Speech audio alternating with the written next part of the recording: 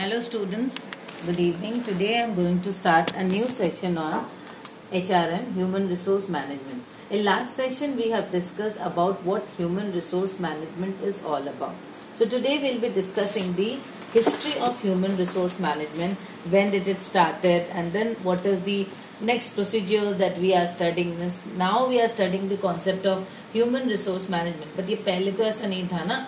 Initially जब start हुआ था it was called as personal management, या इसके पहले जो था साइंटिफिक मैनेजमेंट वॉज देयर. तो the history of human resource management और history of any subject is very important to know before you proceed with that subject. अगर हम लोग को डिटेल्स में ह्यूमन रिसोर्स मैनेजमेंट पढ़ना है, या जिसके भी MBA स्पेशलाइजेशन HR में है, so they should have a thorough knowledge of history, so that if we know about the history of HRM, then we can understand the different types of labor laws as well.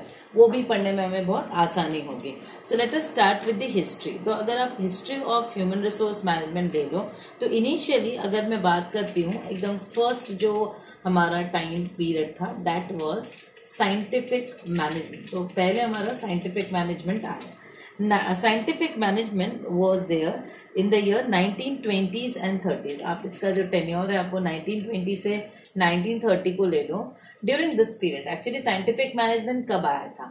Industrial revolution हुई थी. Industrial revolution होने के बाद हमें पता है नई नई मशीनरीज आई, and now after means introduction of machine power, human power was replaced. Human power replacement करके machine power was started increasing, means increased use of machine power in the production. ठीक है. So now the process started of working. इस time में human approach बोल के कुछ भी नहीं था. इस टाइम में जस्ट काम के ऊपर सबका कॉन्सेंट्रेशन था. Only the entire society was capitalist society. तो मैं इसको लिख देती हूँ. The entire this came after this industrial revolution period. ये आपके इंडस्ट्रियल रिवोल्यूशन पीरियड के टाइम में हुआ था. इस टाइम में क्या था? एंटायर कैपिटलिस्ट सोसाइटी थी. कैपिटलिस्ट का मोटिव भी होता है प्रॉफिट मोटिव. उनका सिर्फ profit motive was concern because huge अचानक से मैन पावर रिक्वायरमेंट हुई थी इंडस्ट्रीज में. लोग नौकरी करने, लोगों को नौकरियां मिल रही थी. They started working in a companies, industries और मशीन फैक्ट्रीज, एनीवेयर. सो इस टाइम में जो कंसर्न था that was more on production. So entire society was only production centric. आपने मार्केटिंग में भी हिस्ट्री में पढ़ा होगा कि at that time just after industrial revolution entire society और the entire production was concentrated only on product centric. वो सारी चीजें मैन्युफैक्चरिंग और product, everything was product centric, इस तरीके का था. तो that time there was no such process. कोई प्रोसेस नहीं था काम को करने का. तो FW टेलर ने, जिनको हम लोग फादर ऑफ साइंटिफिक मैनेजमेंट भी बोलते हैं, FW Taylor, he studied the different process of working, the entire process based, the motions. He tried to study the different motions involved in a work.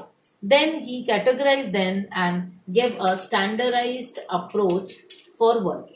तो he provided a standardize approach, जिसको आज की date में हम लोग standard operating process भी बोलते हैं. So that was actually the initial work of FW Taylor only. From there only we got to know about the different motions involve in a process और in a work, and then how to standardize those work. Standardize जब हमने कर दिया तो इसका मतलब एक काम को करने में अगर 10 मिनट्स आपको लग रहा है तो मुझे भी उस काम को करने में 10 मिनट्स ही लगेगा. So this is called standardized approach. So time and motion studies FW Taylor ने की, उसके बाद उसको स्टैंडर्डाइज किया गया, तो जिसको हम लोग स्टैंडर्ड ऑपरेटिंग प्रोसीड्यूर आज की डेट में बोलते हैं. तो FW Taylor ने जो साइंटिफिक मैनेजमेंट का कॉन्सेप्ट दिया था, उन्होंने किया था कि that entire process is based on a science. So we have to work as मतलब every work is science based. हर काम का कॉज एंड इफेक्ट है, उसको उन्होंने समझाया था. एक्चुअली इसका मैं बेसिक तुम लोग को बताती हूँ ये कैसे हुआ था. जब इनिशियली जब इंडस्ट्रियल रिवोल्यूशन हुआ था, प्रोडक्शन होना स्टार्ट हुआ था, तो काम करने का कोई सही तरीका नहीं था. देखो ये प्रोसेस जो इधर से इधर जा रहा है, इधर से इधर जा रहा है, this way it is moving like in any manner, in a हैप्पीजेंट manner the process is doing. ये जो इंडस्ट्रीज में प्रोडक्शन हो रहा है तो इधर से उधर, इधर से उधर, ये जो एक मतलब मोशंस जो है उसके कोई प्रॉपर कैटेगराइजेशन नहीं था, प्रॉपर सीक्वेंसिंग नहीं थी. बस किसी भी तरह इधर से इधर जा रहा है, इधर से इधर, इधर से इधर. देखो कोई भी सिस्टमेटिक वे पे काम नहीं हो रहा है. तो टेलर ने क्या किया, इसको पहले स्टडी किया कि डिफरेंट, उन्होंने साइंटिफिक मैनेजमेंट तो ऐसे ही नहीं आ गया ना, उन्होंने क्या किया, ये सारे प्रोसेस को स्टडी किया कि यहाँ से यहाँ जा रहा है, यहाँ से यहाँ जा रहा है, यहाँ से यहाँ जा रहा है, इस तरीके से। फिर उन्होंने क्या किया, इसको स्ट्रीमलाइन किया into time and motion study. उन्होंने इसको सिस्टमेटिक एक वे में किया कि place down in a systematic manner, like यहाँ से यहाँ, यहाँ से यहाँ, इधर से इधर, दिस। तो उन्होंने इसको प्लेस किया कुछ इस तरीके से। तो ये जब प्लेस किया तो ये जो इंटायर ये जो गोल गोल मैंने बनाया इसको हम मोशंस बोल सकते हैं। This are the different motions. जैसे इनपुट आया, फिर प्रोसेसिंग हुई, तो डिफरेंट वे मैंने इसको मोशंस दिखाया इस सर्कल को। And this is the time required, एक मोशन से दूसरे मोशंस को कंप्लीट करने में ये टाइम। सो ये जो मोशन और टाइम का स्टडीज है जिसको हम लोग बोलते हैं time and motion studies. So time and motion studies nothing but the time involve in working for a motion, or what is the time involved for completing a motion, एक motion को complete करने में क्या time लग रहा है। So this is basically the time and motion study। तो इससे क्या हुआ, यहाँ पे हमने पहले प्रोसेस को स्टडी किया FW टेलर जी ने, उन्होंने फिर ये रिमूव किया, जो अननेसेसरी मूवमेंट्स है उसको हटाओ। फिर ये कितने बचे, 1 2 3 4। तो उन्होंने क्या किया, ये 1 2 3 और ये 4 इसको स्टैंडर्डाइज कर दिया कि ये हमारा स्टैंडर्ड सीक्वेंस है काम करने का। That means a work will be done in this 3-4 steps only, 1 2 3 4। इसके जो टाइम है, मे बी इसमें 10 मिनट लग रहे हैं, इसको 15 मिनट लग रहे हैं, इसको 10 मिनट लग रहे हैं अगेन। सो ये सीक्वेंस हो गया और ये स्टैंडर्ड एक ऑपरेटिंग प्रोसेस बन गया। So according to this process only people will be recruited, they will be trained, they will be motivated and they will be retained। तो ये सारी चीजें FW टेलर ने during scientific management only he introduced this concept। तो उस time में scientific management was basically the rule of thumb. But एक यहाँ पर सबसे बड़े डिसएडवांटेज, उन्होंने प्रोसेस का एक इतना अच्छा ओरिएंटेशन और इतना अच्छा सिस्टम डिजाइन किया एक साइंटिफिक तरीके से, जो आज भी हम लोग बहुत अच्छे से यूज करते हैं। बट एक सबसे बड़ी उसमें जो फॉल्ट थी, या एक आप समझ लो ड्रॉबैक थी, that was the just ignorance of the human factor. वहां पे ह्यूमन फैक्टर को बिल्कुल कंसिडर नहीं किया कि ह्यूमन फैक्टर बोल के कोई चीज है या लोगों की एक इम्पोर्टेंस है, उस चीजों को बिल्कुल भी कंसिडर नहीं किया गया। यहाँ पे जस्ट स्टडी किया गया that is one best way to do a job, one best way to do a job, this was consider, जिसको हम लोग रूल ऑफ थंब भी बोलते हैं। तो या SOP जैसे मैंने बताया, स्टैंडर्ड ऑपरेटिंग प्रोसीजर। इसके बाद उन्होंने टाइम एंड मोशन स्टडी के बाद उन्होंने एक piece rate time and motion studies के बाद उन्होंने दिया पीस रेट इंसेंटिव सिस्टम का कॉन्सेप्ट। इसका मतलब लोगों को मोटिवेट करने के लिए उन्होंने piece rate incentive system introduce किया, which is basically based on the more you produce the more you get, इस टाइप का इंसेंटिव्स कि जितना ज्यादा आप प्रोडक्शन करोगे उतनी ज्यादा आपको पर पीस के हिसाब से इंसेंटिव मिलेगा। तो entire process orientation was good, incentive technique was good, but वो ड्रॉबैक जो थी ना scientific management, that was mainly only on one concept, that entire scientific management was focused on the economic gains only. ये जो social एक Dzire है या social, ये जो फॉर्मल एक मतलब हमारा जो इनफॉर्मल एक नेचर है, ग्रुप डायनेमिक्स है, ये जो सोशल नीड्स है, social needs was fully ignored. क्योंकि ये भी बात है ना, क्योंकि ये इनिशियल डेज में हुई थी, तो एकदम जस्ट स्टार्टिंग, तो इस टाइम में कुछ था भी नहीं, कुछ भी प्रोसेस नहीं था, industries just came and people we are working, so there was no process at all. तो इस वक्त उतनी ज्यादा तो थ्योरीज डेवलप भी नहीं हुई थी। सो इस टाइम में भी जो थ्योरी साइंटिफिक मैनेजमेंट था, इसका emphasis was only on economic needs of human being, that to work well, and today also we are using this SOP concept. तो इस टाइम में जो था, जो ड्यूरिंग 1920s एंड 30s में आप जो देख रहे हो, उस टाइम में हमारे थे पर्सनल डिपार्टमेंट हुआ करते थे। पर्सन से आता है ये पर्सनल डिपार्टमेंट हुआ करते थे, जिनका जो लार्ज मैन्युफैक्चरिंग कंसर्न वगैरह में होते हैं, और उनका ट्रेडिशनल टास्क होता था लाइक रिक्रूटिंग, देन सिलेक्शन ले लो आप, सिलेक्शन, ट्रेनिंग स्टाफ, इस तरीके का उनका काम मेनली होता था। तो it was all about administrative, entire work was based on administration. तो 1920s और 30s तक, 1920 से 30s के बीच इसी तरह के आपके जो अप्रोच थे regarding human resource management, it was mainly concentrated around only your entire administrative level. बस सैलरी देनी है, इंसेंटिव देना है, लीव कैलकुलेशन करना है, जो कि आज की डेट में हमारे एडमिनिस्ट्रेटिव डिपार्टमेंट करते हैं, इससे ज्यादा कुछ नहीं था।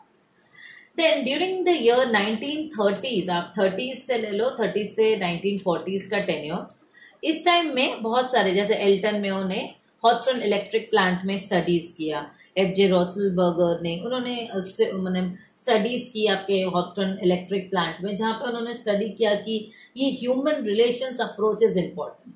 So here the emphasis has been shifted, यहाँ पर अटेंशन जो है साइंटिफिक अप्रोच से थोड़ा ह्यूमन अप्रोच के ऊपर शिफ्ट किया गया। दैट मीन्स काम से हटाकर थोड़ा सा स्टडी किया गया ह्यूमन नीड्स के ऊपर, the informal nature of the workforce, उनके इनफॉर्मल नेचर के ऊपर स्टडी किया गया, ग्रुप अप्रोच के ऊपर, ग्रुप डायनामिक्स के ऊपर स्टडी की गई।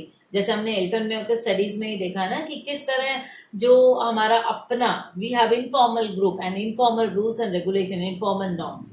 तो जब हम इनफॉर्मल नॉर्म्स बनाते हैं, हॉथरन के डिफरेंट केसेस को मैंने पहले भी स्टडी किया है, तो मैं और कंटिन्यू नहीं कर रही उसके केसेस को, मैं जस्ट उसका ब्रीफ बता रही हूँ। तो जैसे इनफॉर्मल ग्रुप का एक अपना इम्पैक्ट होता है, तो वो आप देखोगे कि उससे प्रोडक्टिविटी बहुत ज्यादा इम्प्रूव होती है। So people are not only happy with the economic needs rather than social and psychological factor. तो यहाँ पर आपके सोशल नीड्स और साइकोलॉजिकल नीड्स पे ज्यादा इम्पोर्टेंस दी गई, लाइक वर्क कंडीशन, लोगों को वर्क कंडीशन अच्छी देना, treating employees with respect, group relationship. तो इस तरीके की चीजें सामने आने लगी कि human approach towards human resource management was more developed थे।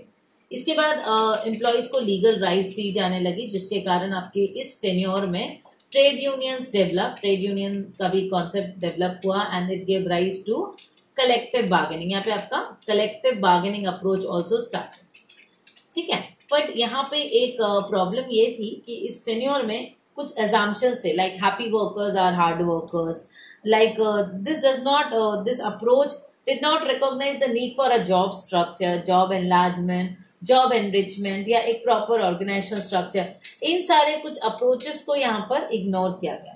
Human relation approach no doubt was very good, but it ignore different type of concepts which is important for human in career planning, career management. ये सारी चीजें नहीं थी। No doubt ये रहने की बात भी नहीं है, क्योंकि आप देखो साइंटिफिक से ह्यूमन रिलेशन अप्रोच आया, where we have actually discuss about human. हमने ह्यूमन के बारे में सोचा तो सही ना, तो धीरे धीरे ही कोई चीज आती है। तो इसके बाद आपका ह्यूमन रिसोर्सेज अप्रोच आया, जो हम लोग अभी भी यूज करते हैं, that is human resources approach. अब ह्यूमन रिसोर्स अप्रोच क्या है? Human resource approach, that means human is an resource for us, for an organization human is a resource and we have to treat employ needs as an organizational needs. तो यहाँ पर क्या करना है, यहाँ पे एचआर को ऑर्गेनाइजेशन के स्ट्रैटेजी के संग जोड़ा जाता है, जो करंटली वी फॉलो, कि organizational strategy should be incompatible with the human needs. हमें compatible with the human needs, तो हमें अपने ह्यूमन नीड्स को समझना है, क्योंकि ह्यूमन इज अ रिसोर्सेस। तो रिसोर्स को हम लोग कैसे डेवलप करते हैं? We try to nurture them, we try to preserve them. अपने रिसोर्सेस को हम लोग बहुत अच्छे से रखते हैं, उसको संभालते हैं और आगे इसके ऊपर काम करते हैं। सो ह्यूमन रिसोर्स अप्रोच में हमें ये देखना है कि हमारे ऑर्गेनाइजेशन की strategy should be incompatible with the human resource strategy. So human resource approach is basically based on different principles, like employees are an asset of the organization, policies and programs should be made according to the needs and assist them in their personal development, favorable work environment. So basically आप अगर study करो human resource approach जो currently we are following, HR policy should be aligned with the aim of balancing individual and organizational need. तो आप यहाँ पर एक ही चीज स्टडी करो कि हमारा क्या है, हमारा alignment is the main focus, alignment is the main focus for organization. That means हमारे जो ह्यूमन रिसोर्स नीड्स हैं और जो हमारे ऑर्गेनाइजेशनल नीड्स हैं, दैट शुड बी सिंक। तो सिंपल सी बात है, मैंने पहले भी हर मैनेजमेंट के क्लासेस में मैंने आप लोग को बहुत बार ये कॉन्सेप्ट समझाया है, कोई बुक में या कोई थ्योरी में तो नहीं मिलने वाली, बट प्रैक्टिकली अगर आप देखो कि ये जो 3P है जो मैंने आप लोग को बताया था, दैट द मेन और the most important concept 3P, इसको याद रखना बहुत जरूरी है whenever we are into management of any department. According to me, it is people, then the process, and third is the price you are making. Price से हमें पता चल जाता है कॉस्टिंग एंड प्रॉफिट, तो इकोनॉमिक्स वाली भाषा आ गई. पीपल मतलब द एचआर फैक्टर. तो मेरी प्रायोरिटी ऑलवेज ये 3P में सबसे प्रायर है कि आप सबसे पहले अपने ह्यूमन रिसोर्स के ऊपर ध्यान दो. अगर ह्यूमन रिसोर्स है तो सब कुछ है, अगर ह्यूमन नहीं है तो कुछ नहीं है. आप देख लो टाटा ग्रुप या बड़े बड़े जितने भी एमएनसीज हैं, आईटीसीज हैं, and other different groups are there. Flipkart is also good employer. तो ये जितने भी अच्छी अच्छी कंपनीज हैं, they try to preserve the value of their human resource so that they can be in a very competitive profile, in a competitive position. आप किसी भी चीज से compete कर सकते हो, कोई भी चीजें imitate किया जा सकता है, बट आपके human resource अगर आपके अच्छे staff हैं, you have a motivated staff, loyal staff who are retained with you for a longer period of time. जितने पुराने staff होते हैं, but no doubt ये obsolescence ना हो जाए, इसका भी एक बैलेंस करना है, तो वो आपके लिए एक एसेट है. तो अपने एसेट को नर्चर करना, उसको अलाइन करके एक प्रॉपर करियर ग्रोथ देना, डेवलप करना, this is the most important function for any organization as well as the HR department. So this was all about the history of HRM. So we'll continue with the next session with the different functions of HRM.